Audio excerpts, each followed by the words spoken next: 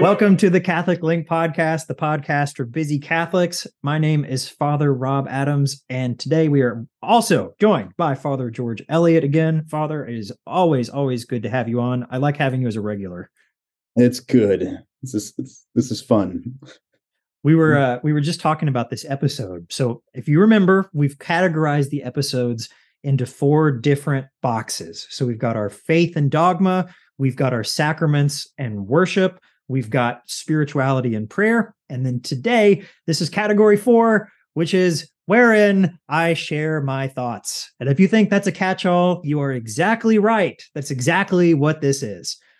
Catholic Link is not supposed to be a kind of analysis podcast, website, whatever.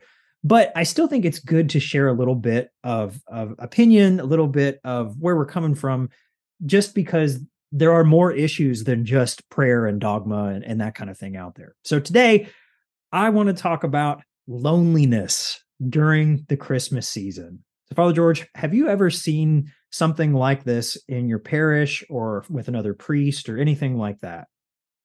Yeah, actually, I think it probably hit me the most. Both of us went to seminary in Rome, and of course, we're not allowed to go home during the holiday seasons, right? We only go home after our, at least for me, wasn't until my second summer, so we're there for basically 2 years straight. And it was interestingly, Thanksgiving didn't really hit me that hard, but Christmas, that first Christmas, I really felt a lot of loneliness right around that time.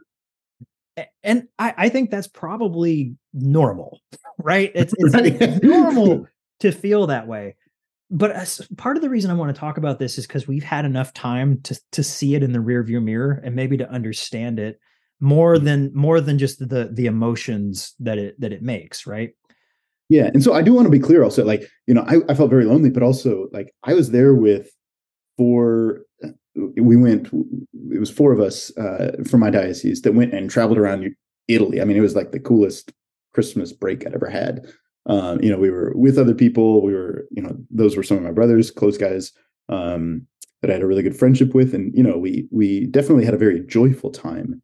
But even in the midst of all of that seemingly, kind of coolest Christmas ever, that loneliness was still there.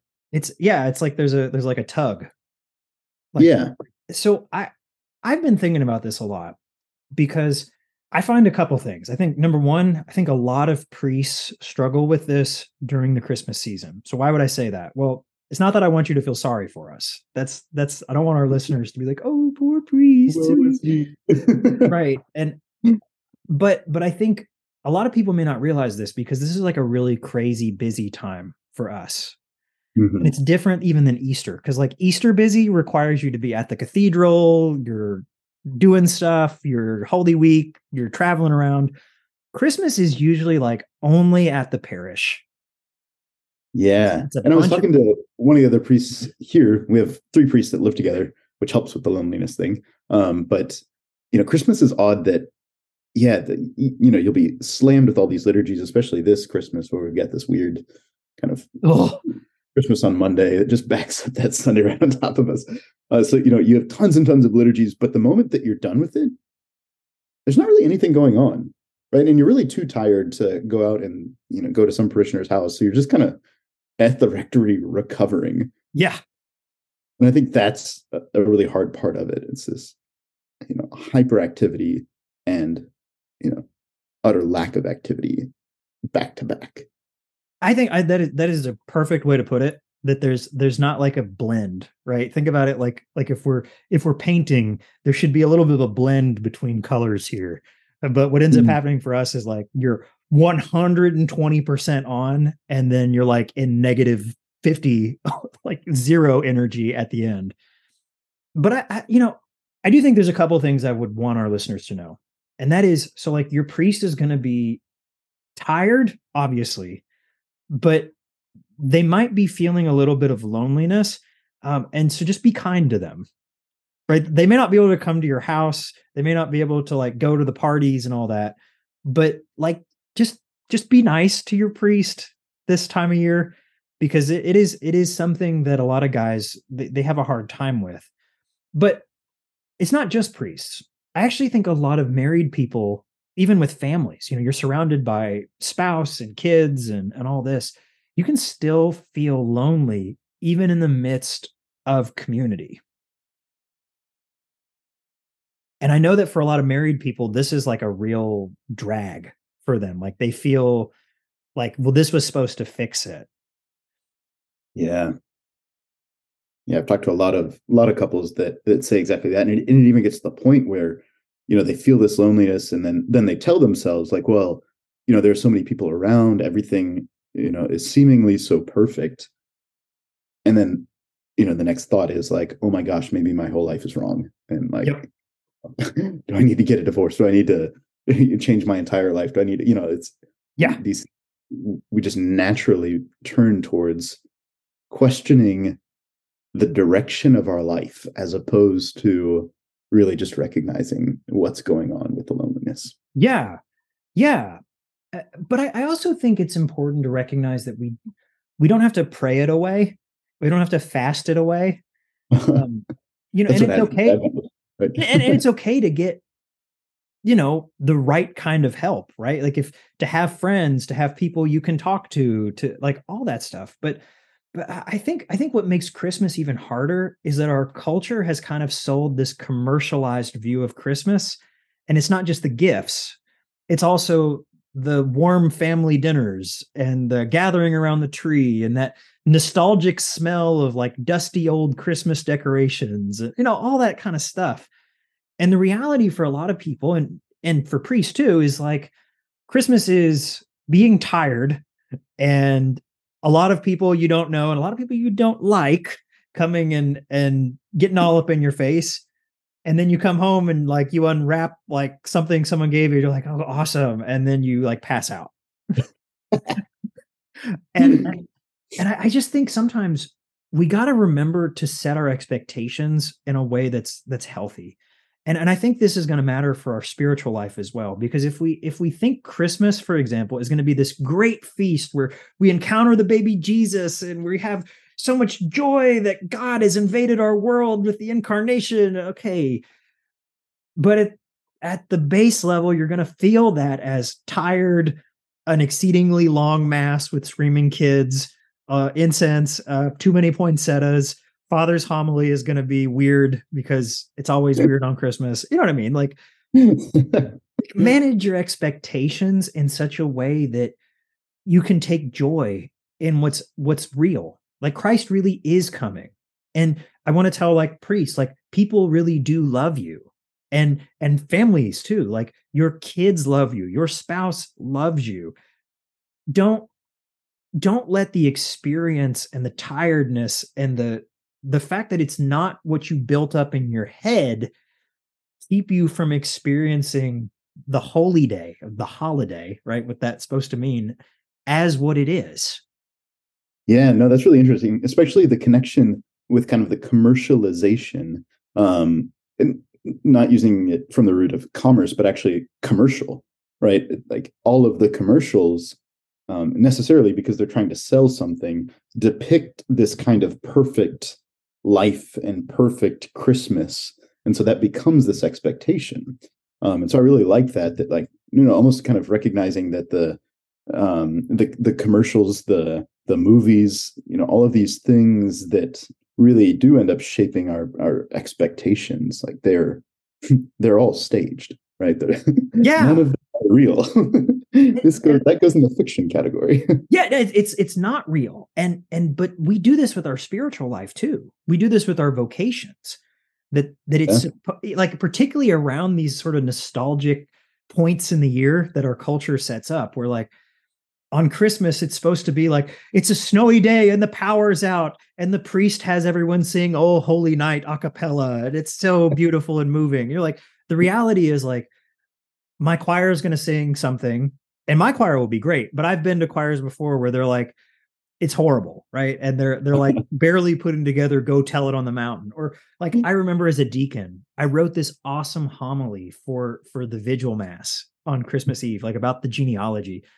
And I was such a jerk because all the parish was used to like a Christmas pageant that the kids sort of put on. And the homily was like kind of just just a token homily, right? Uh-huh. And while liturgically I don't agree with that, I think maybe I had a bad time because I wanted to put something on there that wasn't there, right? Uh-huh. And I just think like a lot of people, a lot of good people, our listeners in particular, are going to go to mass and they might feel a little bit jilted. Like people are going to be talking. It's not going to be the most reverent mass of the year, at least in the pews, right? Yeah. The homily might just be the priest reading a storybook to a bunch of kids if you go on Uh-huh. Christmas Eve. And I'm not saying that those things are good. I'm not trying to be like, you're wrong and everyone else, whatever. But don't let it ruin Christmas for you. You know, don't be ideologically lonely. You know, like when you're sitting there I remember when I was a seminarian, I was at a mass and these people were sitting in front of my family and they just talked and talked and talked. And I got so mad at them. And I felt kind of that ideological, like I'm the only person here who wants to celebrate mass and Christ's birth. And that might have been true, but it's not helpful. Yeah. No, that's good. That it kind of brings me all the way back to that first Christmas in Italy. You know, what actually kind of, I don't know if fixed it is the right word for me, but it was we went to a monastery, and I think we arrived on like Christmas Eve or something like that, and it was a really good and like faithful monastery. And what was so cool was that the entire thing was really just focused on Christ. Mm-hmm. And we really could live Christmas as a holy day, right? Like, Mm-hmm. and it required me really kind of going through that process of like, okay, all of my, kind of innate expectations of what Christmas is supposed to be just need to go out the window, because here I am, I'm looking around and, I'm here with three of my really good friends, and I'm at this monastery that's really at a beautiful place, and all of these monks are really happy. And they're not opening presents and hanging out with their families. Like, why is it? Like, oh, because they've actually kind of recognized that this is what we're doing, Mm-hmm. and what we are doing in its deficits is actually a beautiful and a good thing. Mm-hmm. And it actually, then that entire kind of Christmas break was able to be one of the best Christmases that I now remember. Which is so cool. That's so cool. But what I hear there, even in what you were just saying, is like you learned that it's not that the loneliness will go away, and it's not that you have to explain it away. It would have that would have been even better with your family and like more friends. Right. Yeah. Right. But I also think what you just did there is try to accept the things as they are. The way that, like, the fact that you're at this monastery. Okay, like, yeah, the chapel might have been cold and it was freezing. Yeah, right. Like, okay. But if that's all you focus on, that loneliness is gonna get amped up a little bit. And I think while we can't get rid of that feeling and that tug, we can get rid of the things in us that make it worse. Yeah. So during this Christmas season, I just really want to challenge people to be okay with what's actually happening, right? That doesn't mean go sin. It just means like be happy with what you can be happy with, because those are gifts from God. Think about it a bit like this. What would when you feel bad around this season, what would make you happy? And I think if you're honest with yourself, you say, oh, well, if I was married, I'd be happy. Or if I had my friends over, I'd be happy. Or if people gave me presents, I would be happy. I think you got to be honest with yourself and realize that even if you had those things, it wouldn't fix the problem. It would help, but it wouldn't fix it. And I think if that's true, the thing that will make you happy or not, the thing that will make you close to God or not, is your own choice. If you decide, I'm going to praise God in the middle of this situation, I'm going to rejoice in the gifts that God has given me in this situation, I think that things get a little bit better, and we start to appreciate the gifts that the Lord has in mind for us instead of just focusing on what we're missing. So I won't belabor the point, but I really think that this is something that needs to be talked about in Catholic circles. The experience of loneliness and sadness around these holy days. And I want to challenge people to push through it, to do what you need to do. If you need to get mental help, great. If you need to get spiritual direction, great. Even if you need medication, great, right? Do what you need to do. But I do think one tool that we all have in our toolbox is to appreciate the good things that God has given us, to learn to be joyful in the gifts that are in front of us instead of always reaching out for what's not there. What a great way to end. I'm going to get Bishop Barron on here one day to just read Shakespeare, and he'll find a way to make it sound great. Like, as we read in Hamlet, how many times must I wash these hands? And he could make it. Maybe we should try and put a little, what is it called? An Easter egg hideaway, little Shakespeare quotes in these episodes. That's the new goal. Exactly. No more just breaking up episodes into 4 categories. Now we're going to hide Shakespeare. So exactly. be looking for that. Anyway, thanks, Father George, for being on the episode today. Always a pleasure. This has been the Catholic Link Podcast, the podcast for busy Catholics. You can find all of our previous material over on catholiclink.org. I want to put a particular plug in for our small group initiative. For anybody who wants a little bit more accountability or even just some small community in your faith life, a small group is a great way to do that. So if that's something that sounds interesting to you, I invite you to head on over to our website, catholiclink.org, and you can find all the information on the small group initiative over there. Until next time, my name is Father Rob Adams. Thank you so much for listening, and we will see you next time.